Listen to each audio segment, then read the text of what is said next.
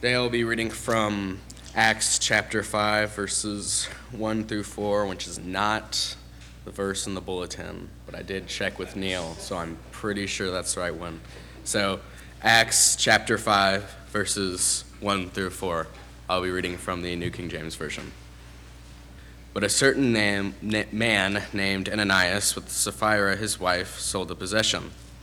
And he kept back part of the proceeds, his wife also being aware of it, and brought a certain part and laid it at the apostles' feet.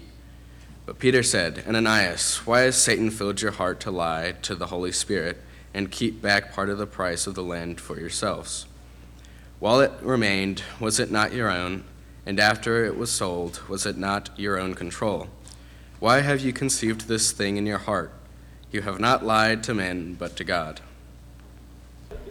Appreciate so much him reading the scripture for us again this week. We didn't fire him after the debacle last week. I wasn't fired after the debacle last week. I don't know who was to blame, but it's usually not me. He's the fall guy here. So we're going to come to that passage in just a second, but before we do that, there are some other things I want us to touch on.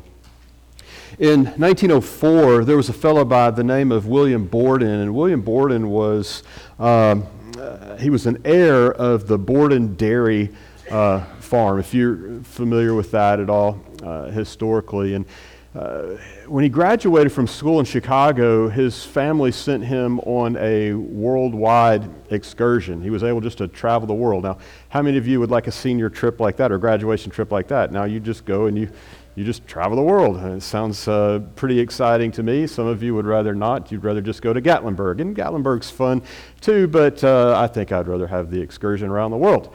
Well, he could do that because he was quite wealthy. Imagine being a millionaire in 1904 after you graduate from high school. Well, that was the case with William.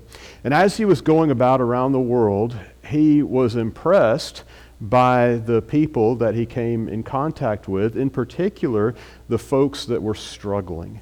And he was just overwhelmed from a heart of empathy.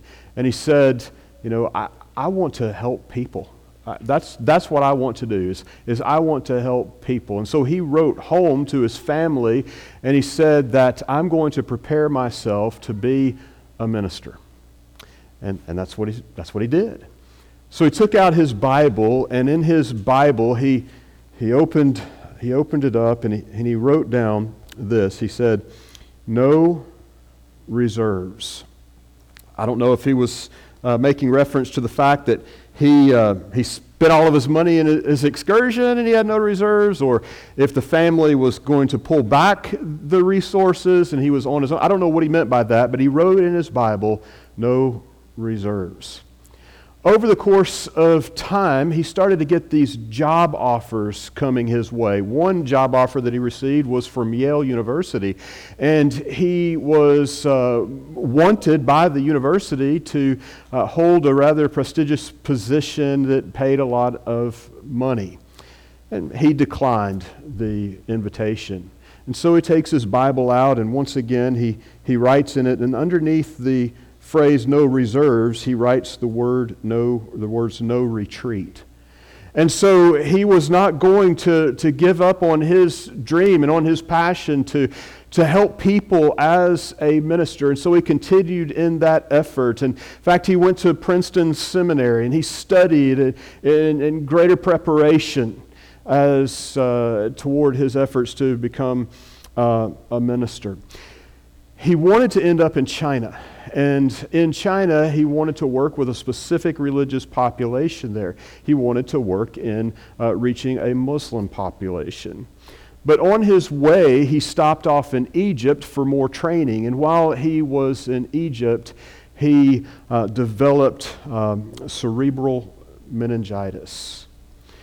And ultimately, he died. And there were some folks that said, "My, what a waste." But before he died, he opened up his Bible and he wrote under "no reserves" and "no retreat," he said, "no regrets."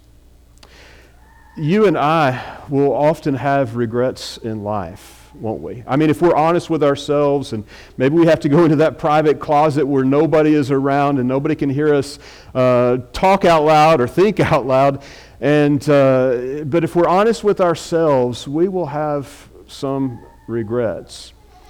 In talking about regrets, there have been some folks a lot smarter than I who have gone out and have done some surveys, and in those surveys they've said, okay, these are the top regrets that people have. Number one, the top regret is a lack of courage to do the unthinkable. Some of the adventure kind of stuff. Another regret is not being more assertive. Another regret that one came up with is not being more studious, or not spending more time with their studies. It's interesting that the researcher who came up with that happened to be a professor, and so no wonder that he came up with that one among his participants. But regrets, I suspect if we just think about it, there are probably some relational regrets that we have. Maybe it goes back to our youth and we think, man, if I just had the confidence and courage to ask that young lady out on a date. Or maybe if I just had that courage, ladies, to have accepted that invitation by the young man to go out on that date. Or maybe it's in the home and it's something that you, as a young person, said to your mom or to your dad, and you have a regret about that. It haunts me like it was yesterday, something that I said to my mom that I'll never be able to fix it with her because she's gone. I know she probably forgave me as soon as it happened, but I have that regret as a young person. Perhaps it is as a parent, and we think about the raising of our kids and things that we've said or done along the way, and we have regrets. Maybe it's relational from a standpoint with a husband or with a wife, and we have some regrets there and something that we've said or done. Maybe it's an academic regret. Maybe we wish that we could go back 20, 30, 40, 50 years ago and complete our high school education or complete our college education. Maybe it's a professional regret. Maybe we wish that we hadn't have accepted that position, or maybe we wish that we had accepted this position and made that move, or maybe it's a regret that we didn't pursue this particular line of work. Or maybe it's a regret that we look back and we say, I did this professionally my whole life, and it was fine, it was all well and good, but there's something else that I had a passion for, and I just didn't do that. And so now in our advanced years, we look back and we have some professional regrets. We all have regrets. It doesn't matter who we are, we have something in our life that we probably regret. When we think about life from a spiritual standpoint, however, there are things that we do along the way, or maybe we leave undone. Maybe some things that we say, maybe some things that we leave unsaid, that if we could go back in time, we would correct that, because now we have some regrets. And I thought it would be of interest to us to go into God's Word and look at some individuals that did some things that they regretted. And if we could go to the very first book of the Bible and look at Genesis chapter 2, we see the first example of folks that had to live with some regret. In Genesis chapter 2, God creates Adam and He creates Eve. He creates Eve from Adam's rib from his side, verse 21. In verse 23, Adam is now excited because he has a wife, and he says, "This is now bone of my bones, flesh of my flesh. She'll be called woman because she's taken out of man. Therefore shall a man leave his father and his mother and shall cleave to his wife, and they shall be one flesh." And then you come to chapter 3. In chapter 3, Adam and Eve, they have everything. I mean, really, they have one another. They have an incredible environment in which to live. They have a God who is pictured as walking through the garden with Adam and Eve. I mean, it is an absolute amazing time in their lives, but it didn't take long for them to throw a wrench into that. You remember in Genesis chapter 2 that God had told Adam and Eve that they could eat of every tree in the garden except for the tree in the midst of the garden, the tree of knowledge of good and evil. And he said that the day that you eat of that tree, you will surely die. In chapter 3, there's another individual that comes on the scene, and it is this serpent. And the serpent says unto the woman, ye shall not surely die. But God knows that in the day you eat thereof, your eyes are going to be opened, and you'll be as gods, little g gods, knowing good and evil. And it was true. Their eyes would be open, and they would know the difference between good and evil.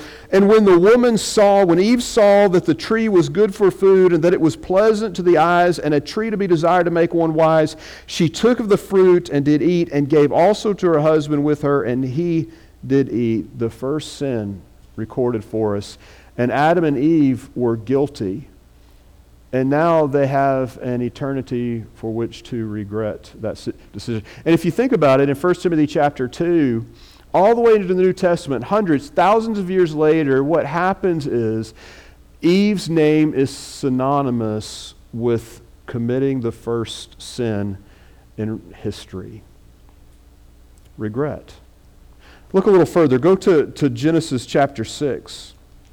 Genesis chapter 6.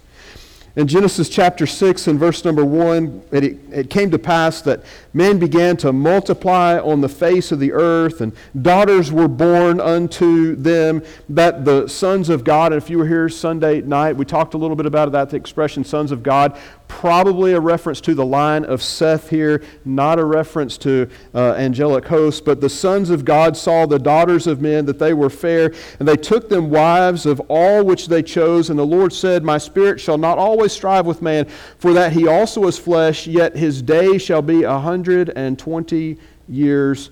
This is a reference to how much longer the world was going to stand before the flood. And then it says there were giants in the earth in those days, and after that, when the sons of God came in unto the daughters of the men, that they bare children to them, the same became mighty men, which were of old, men of renown. And God saw that the wickedness of man was great in the earth, and that every imagination of the thoughts of his heart was only evil continually. And I've often said, and you've heard me say, that not only were they doing wicked things, but they were devising what wicked thing can we come up with next. That is the condition of the world at this time. There's always been wickedness, even going back to the Garden of Eden, we saw wickedness, but this was a unique stage in the history of man. It wasn't just engaging in wickedness, but it was constantly devising what wicked thing can we come up with to do next. And so God says, I'm not going to allow this world to stand. And ultimately, the Bible says that he prepared Noah and his family to put an ark together, to build an ark, to save man from the flood. Now, it says in verse number 13, and God said unto Noah, the end of all flesh is come before me, for the earth is filled with violence through them, and behold, I will destroy them with the earth. And he starts to build the ark. And so for a century, Noah is in process of constructing this ark in preparation for this flood, but he's preaching. He's preaching. And he's preaching the gospel, the good news really of salvation from this flood, hope for mankind. And yet, he was rejected. He was rejected over and over and over again. And we know that to be true because as you go a little further in Genesis 6 and 7 and 8, there were only, Noah, his wife, their 3 sons, and their wives, who were saved on the ark. Now, I don't know, and I'm certainly not recommending the film, but I don't know if you saw the movie Noah that came out a few years ago and that took a lot of liberty, shall we say. That's probably putting it very nicely, about the the flood event as recorded for us in Scripture, but I remember something in the film when, though the ark door was closed, you could hear the sounds of the people on the outside that were just begging for Noah to let them in. And I wonder how real that was. I suspect, this is just me speaking from my own thoughts, I suspect that it was similar. I suspect that as that rain was coming down and as the water began to rise and people began to realize Noah was not this crazy old man or young man, depending on your perspective, but he was not this crazy man that we thought he was building this ark. They hadn't seen rain before, if we understand our Bible. They hadn't seen it before, and all of a sudden here's the rain, and the rain is descending, the flood rising. He's not crazy, and so perhaps they were banging on this ark and begging Noah to let them in. And so now they are living with regret. And you look in Genesis chapter 7, in verse number 11, it says, "In the 600th year of Noah's life, in the 2nd month, the 17th day of the month, the same day were all the fountains of the great deep broken up, and the windows of heaven were opened, and the rain was upon the earth 40 days and 40 nights. And just as a sidebar, it was 40 days and 40 nights of rain, not in totality. It was 40 days and 40 nights of rain that was required to lift the ark off of the earth. And so in the process of time, in the selfsame day, Noah enters, Shem enters, Ham enters, Japheth, the sons of Noah, Noah's wife, and the 3 wives of his sons with them into the ark. They and every beast after his kind, and all the cattle after their kind, and every creeping thing that creepeth upon the earth after his kind, and every fowl after his kind, and every bird of every sort. And they went in unto Noah into the ark, 2 and 2 of all flesh, wherein the breath of life was." And I can't help but wonder, if there were more daddies like Noah, what would the world be like today? What would the events of that moment, of that time, have been like if there had been more daddies like Noah? I wonder how Noah's wife felt during the process of time as Noah was out preaching. And he was devoting his attention to all of these people that were calling him a fool, crazy. And yet he continued to preach. I wonder how his wife must have felt, and not only his devoting his time and his attention to that, but then in preparation of building this ark. Don't you have time for me? Can't you spend some time? You're so busy preaching. You're so busy working on the ark. I wonder about his kids. I wonder if Noah had to challenge the thinking of his kids, and the kids are saying, "What in the world are you doing, Dad? You're building this boat. What is that even needed for?" Obviously, the Bible tells us that Noah's sons helped him in that process, but I wonder if they really grasped it, if they really got it. I'm just speaking illustratively here. I wonder what it would have been like if there had been more folks, more men in particular, more husbands, more daddies like Noah, how things might have changed. But what we know is there are regrets going into eternity as a result of a failure to honor God. We go a little further in Genesis and we look at Genesis chapter 12. Genesis 12, and here's Abram, and Abram is commissioned by God to go to Ur. And the Bible tells us that in chapter 13, verse 1, that Abram went up out of Egypt, he and his wife and all that he had, and Lot with him, into the south. And Abram was very rich in cattle and silver and in gold. And he went on his journeys from the south even to Bethel, and the place where his tent had been at the beginning between Bethel and Hai, unto the place of the altar which he made there at the first. And there Abram called on the name of the Lord. And then notice it says, and Lot also, which went with Abram, this is Abram's nephew, had his flocks and his herds and tents, and the land was not able to bear them. that they might dwell together, for their substance was great, so that they could not dwell together. And then it says, and there was a strife, not between Abram and Lot, but between the herdmen of Abram and the herdmen of Lot's cattle. And the Canaanite and the Perizzite dwelled in the land.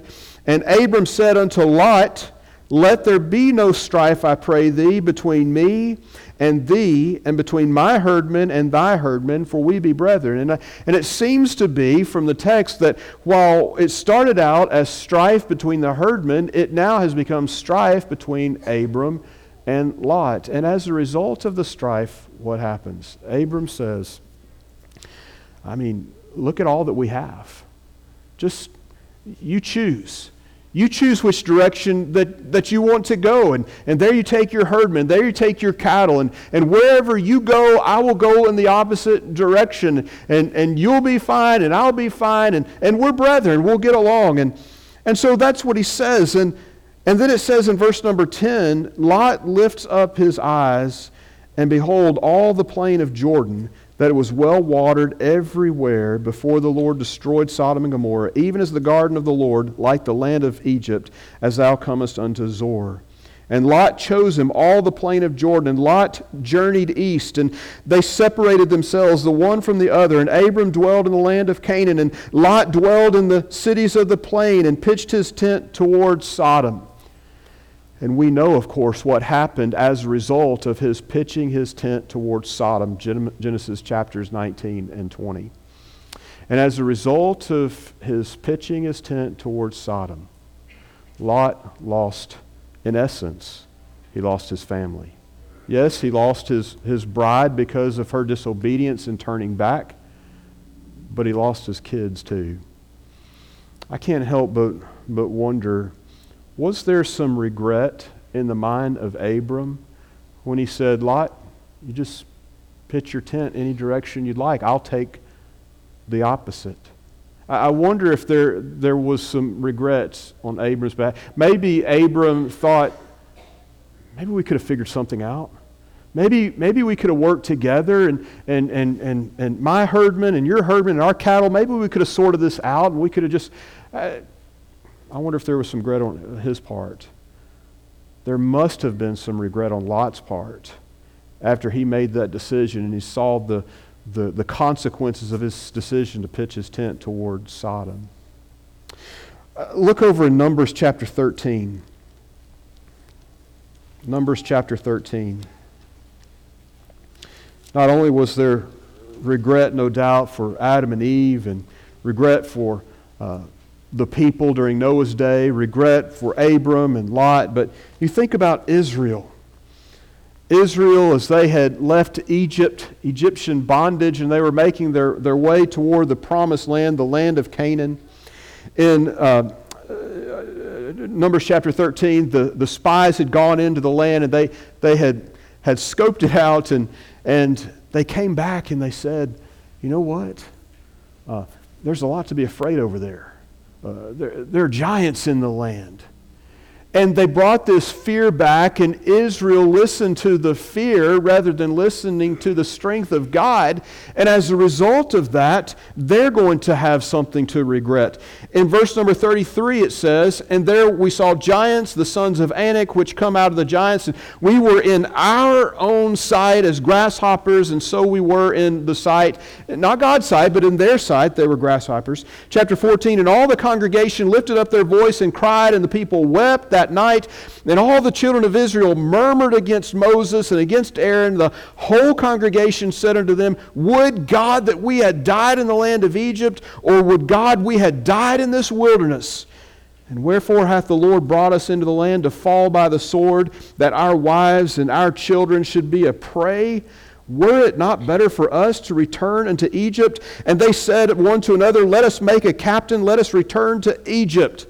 And the Bible tells us that as a result of their murmuring and their complaining, rather than trusting in the God of the universe, instead of going and being able to occupy the land of Canaan, they had to wander around the wilderness for 40 years. Not a single one of those bellyachers were going to enter into the land of Canaan. probably says something to us about how we shouldn't complain so much, right? Because maybe there are consequences that could come our way if we don't trust in God and we choose to complain. That was certainly the case with them. And so a generation dies out. They had something to regret. I want us to look at one more. Owen did have the scripture right. Look at Acts chapter 5. Acts chapter 5. Of course, a little bit of background in chapter 4. The church, one of the great things about the church in the first century, and has always been great about the church, is when a need is known, an effort is put forth to try to meet that need. And in Acts chapter 2, as the church was just established, the Bible tells us that God's people, if there was a need among His people, they would sell their possessions and they would take those funds from the possessions that they sold to meet the needs of the people. And in chapter 4, it says, verse number 31, and when they had prayed, the place was shaken where they were assembled together, and they were all filled with the Holy Spirit, and they spake the word of God with boldness. And the multitude of them believed. They were of one heart, of one soul. Neither said any of them that aught of the things which he possessed was his own, but they had all things common. And with great power gave the apostles witness of the resurrection of the Lord Jesus, the great grace upon them all. Neither was there any among them that lacked, for as many as were possessors of lands or houses sold them, and brought the prices of the things that were sold, and they laid them at the apostles' feet, and distribution was made unto every man according as he had needed. And Joseph, who was also called Barnabas, meaning son of consolation, he was a Levite of the country of Cyprus. It says, he had land, he sold it, and he brought the money and laid it at the apostles' feet. Sounds like a pretty good guy. Then we come to chapter 5. Ananias and his wife Sapphira. I wonder if Ananias and Sapphira had gotten wind of Barnabas and what he had done. I wonder if they had gotten an idea of the multitude of praise and thanksgiving that probably went in the direction of Barnabas for his charity. And they said, you know what, we can do something like that. We can be like Barnabas. And so it says that they sold a possession, but they kept back part of the price. His wife also being privy to it, and brought a certain part and laid it at the apostles' feet. And what seems to be the case here is that they misrepresented what they had did in the service of God for God's people. It's kind of like this. It's like selling a piece of property, and whereas Barnabas would have taken the principal and the equity from the property to give toward helping the people of God, Ananias and Sapphira only took the equity from the property and gave that to take care of the Christians, but they kept the principal back for themselves. So they represented as if they had given it all, but they had only given a portion. And as a consequence, Peter said, Ananias, why has Satan filled your heart to lie to the Holy Spirit and to keep back part of the price of the land? Whilst it remained, was it not thine own? And after it was sold, was it not thine own power? Why hast thou conceived this thing in thine heart? Thou hast not lied unto men, but unto God. And Ananias, hearing these words, fell down and gave up the ghost.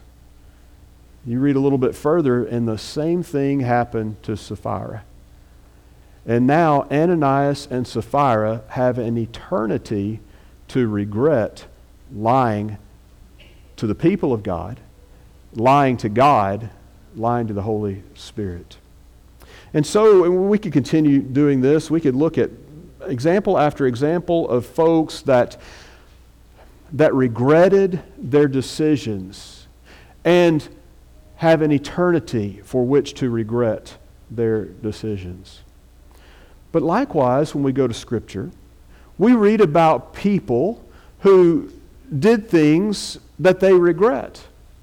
And yet, they don't have an eternity to regret those decisions. For instance, look at 2 Samuel chapter 11. 2 Samuel chapter 11. Here is David. David, of course, he lusts after Uriah, the Hittite's bride, and he calls for her to come to him, Bathsheba, and he lies with her, and Bathsheba ends up becoming pregnant from this sexual relationship. And he doesn't want to get caught, and he doesn't want folks to think that David is the father of Bathsheba's child, and so he calls for Uriah to come home for battle. Uriah had been out fighting the war for David. And so he calls Uriah to come home, and he says, Uriah, man, you fought long and hard, and just take a break and go be with your wife. And Uriah was a man of honor. He wasn't going to do that. And so what David thought he could do is, well, I'll just get Uriah drunk. If I get Uriah drunk, then I can send him home and he'll lie with his wife. That didn't work either. And so he sends Uriah back into the battle, but not just back into the battle, he sends him to the forefront of the battle, and he murders Uriah by proxy. And so now David takes Bathsheba as his bride. And in 2 Samuel chapter 12, after Uriah is now dead, he has a conversation with his good friend Nathan. And the Lord sent Nathan unto David, and he came unto him and said unto him, there were 2 men in one city, the one rich, the other poor. The rich man had exceeding many flocks and herds, and the poor man had nothing except one little ewe lamb. And it's like this ewe lamb was a pet, which he had bought and nourished up, and it grew up together with him and with his children, and did eat of his own meat, and drank of his own cup, and lay in his bosom, and was unto him as a daughter. And there came a traveler unto the rich man, and spared to take of his own flock and of his own herd to dress for the wayfaring man that was come unto him, but took the poor man's lamb, his pet, and dressed it for the man that was to come to him. And David's anger was greatly kindled against the man, and he said to Nathan, as the Lord liveth, this man that has done this thing, has taken this guy's pet, he's going to die. And he shall restore the lamb fourfold, because he did this thing and because he had no pity. And Nathan said to David, you are the man. Thus saith the Lord God of Israel, I anointed thee king over Israel, and I delivered thee out of the hand of Saul, and I gave thee thy master's house and thy master's wives into thy bosom, and I gave thee the house of Israel and of Judah, and if it had been too little, I would have moreover have given unto thee such and such things. I would have given you more. But you took, I'm paraphrasing now, you took another man's wife. He had something for which to regret. But as you go a little further in the reading, verse number 16 says that now David has besought God. He specifically besought God for the child that was born, who has now fallen ill. The Bible tells us, and as you continue to read here in verse 21, then said the servants unto him, what thing is this that thou hast done? Thou didst fast and weep for the child. Now the child that is to die and dies. He says, why do you weep for the child? While it was alive, but when the child was dead, thou didst rise and eat bread. And he said this, while the child was yet alive, I fasted and wept, for I said, who can tell whether God will be gracious to me that the child may live? But now is he dead. Wherefore should I fast? Can I bring him back again? I shall go to him, and he shall not return to me. In other words, he's identifying the fact that through this entire process, yes, he sinned, but he was remorseful for that sin. He repented of that sin, and now he had hope to see this child again one day. It's no wonder that later Jesus would say of David, he's a man after my own heart. Let me give you just one more. Look at Matthew chapter 27. Matthew chapter 27.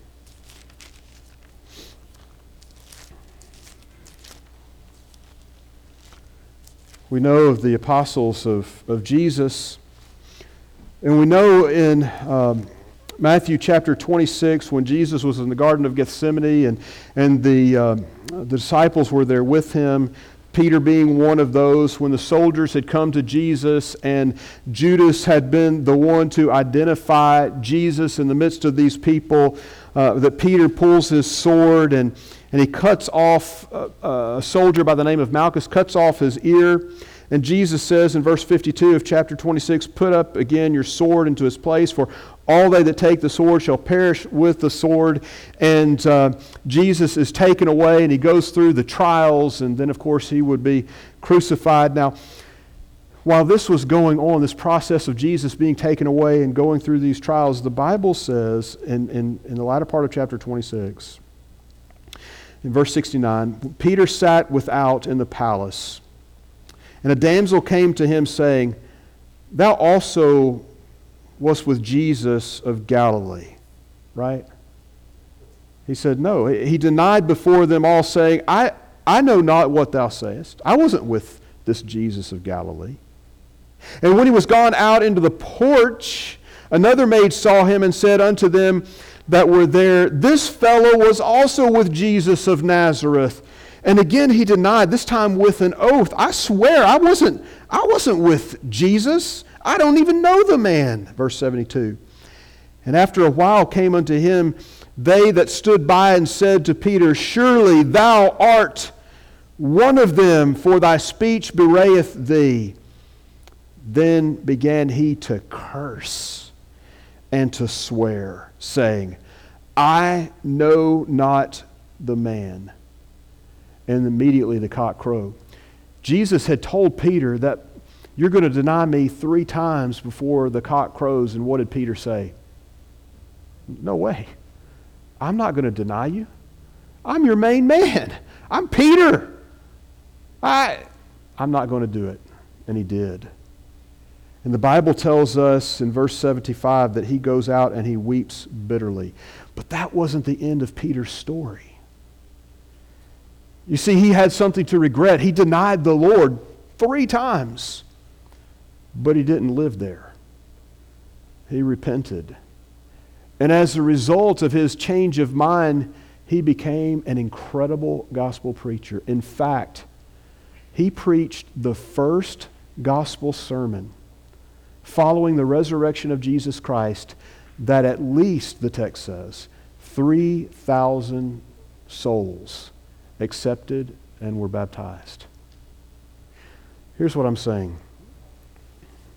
There are things in our life that we may say or we may leave unsaid, that we may do or we may leave undone, that are things that needed to be addressed, but we didn't do it, and so we may regret it. If there are things of a spiritual and eternal nature, those things need to be taken care of.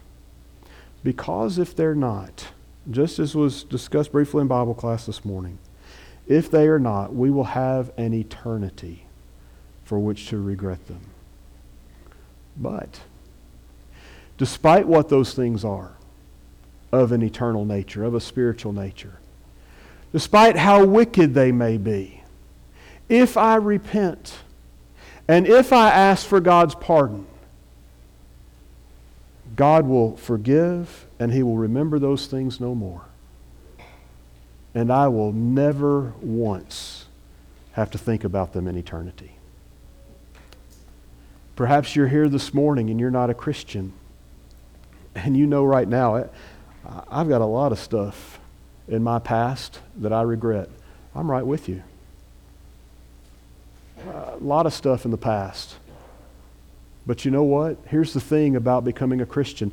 The Bible says that we've got to repent to become a Christian. We've got to confess our faith in Jesus to become a Christian. But it's when we're baptized in water that we contact the blood of Christ. Galatians 3:27.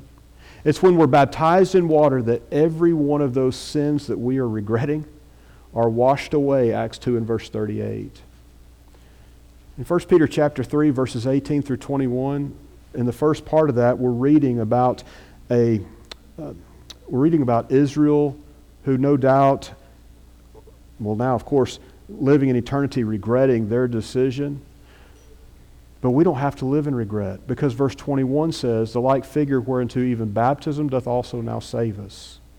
Not the putting away the filth of the flesh, it's not taking a bath, but it's the answer of a good conscience toward God. Meaning we don't have to live with regret when we become a Christian. Do you need to do that? Do you need to become a child of God through penitent faith and baptism? Get rid of the regrets of the past. Live forward for a brighter tomorrow. And do it starting right now. So together we now stand, and as we sing.